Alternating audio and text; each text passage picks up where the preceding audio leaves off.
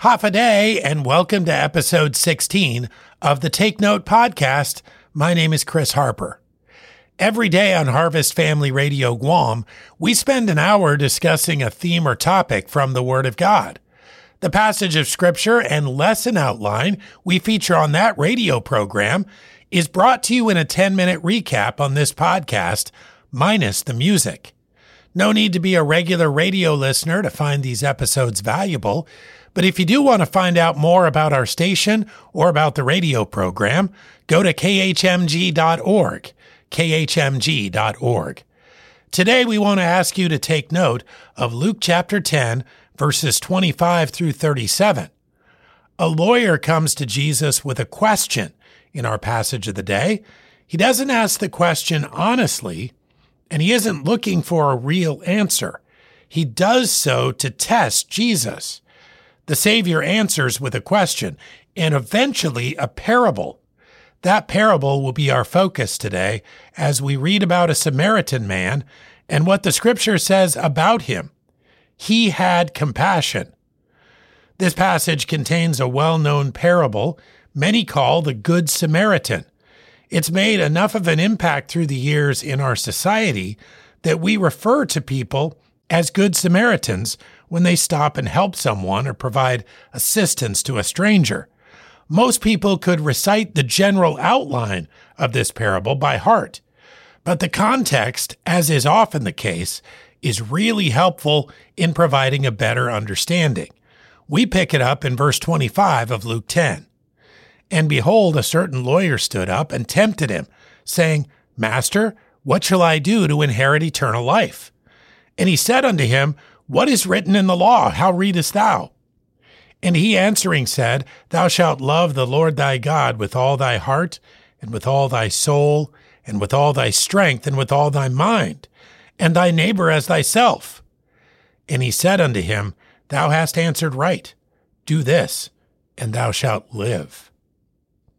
Well, these 4 verses read like the beginning and ending of a story.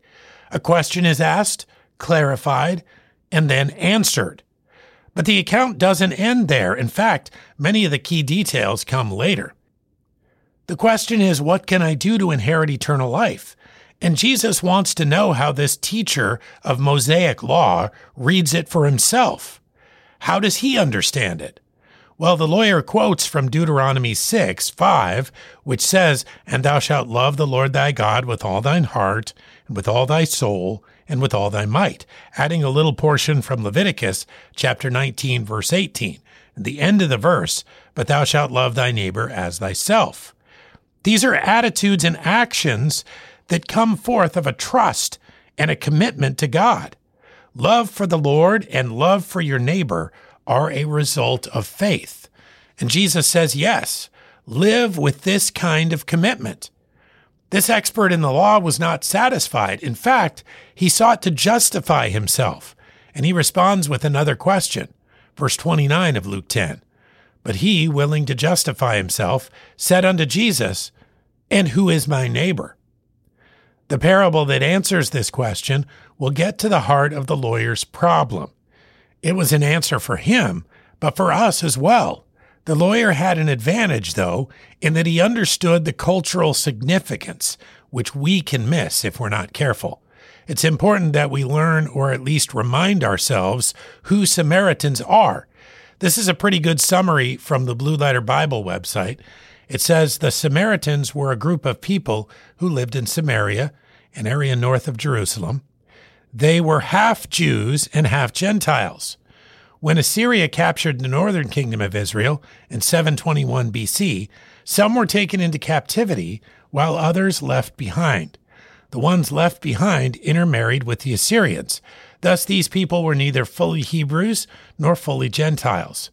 The Samaritans had their own unique copy of the first 5 books of the Scripture, as well as their own unique system of worship. At the time of Jesus, the Jews and the Samaritans did not deal with one another. Jesus, however, ministered to the people of Samaria, preaching the good news to them. Again, that's from the Blue Letter Bible, just a quotation from their website. We need to make mental note of this definition before we go on. Verse 30 is where we start again. And Jesus answering said, "A certain man went down from Jerusalem to Jericho and fell among thieves, which stripped him of his raiment and wounded him and departed, leaving him half dead." Well, this is clearly a serious situation. A man's been left for dead along the road by thieves. He clearly needs help. In our day, we may have been on our phones immediately calling an ambulance, informing law enforcement. Complaints may have been issued to the village mayor or the governor about the disgraceful state of public safety. All this would have been merited. This is a serious thing. But this is what happened here. Verse 31.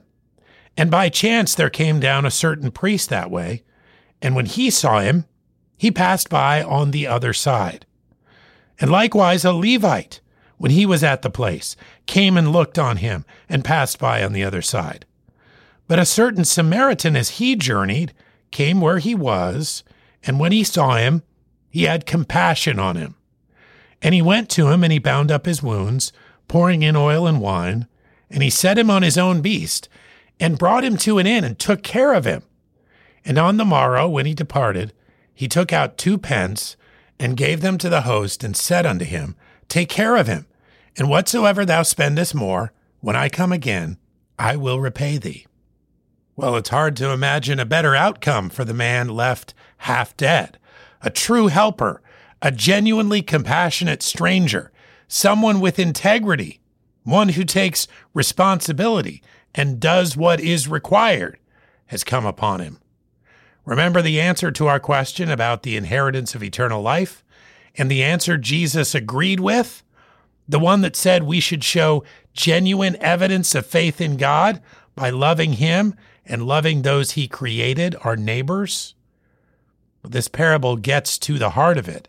The test of our neighborliness is not in proximity or in country of origin or in shared culture or shared experience. It's a test of our compassion that must certainly come forth of commitment to the God of compassion. Well, let's continue in Luke 10, verse 36. "Which now of these 3 thinkest thou," Jesus says to this lawyer, "was neighbor unto him that fell among the thieves?" And he said, "He that showed mercy on him." Then Jesus said unto him, "Go, and do thou likewise." Compassion, as this lawyer admitted, is something concrete. It's not just a feeling. It means actions, not just words. Compassion doesn't say, this is a job for someone else. It does not say someone ought to do something. No, it means getting your own hands dirty. It means work and personal expense. It's a heart attitude that's evidenced through action.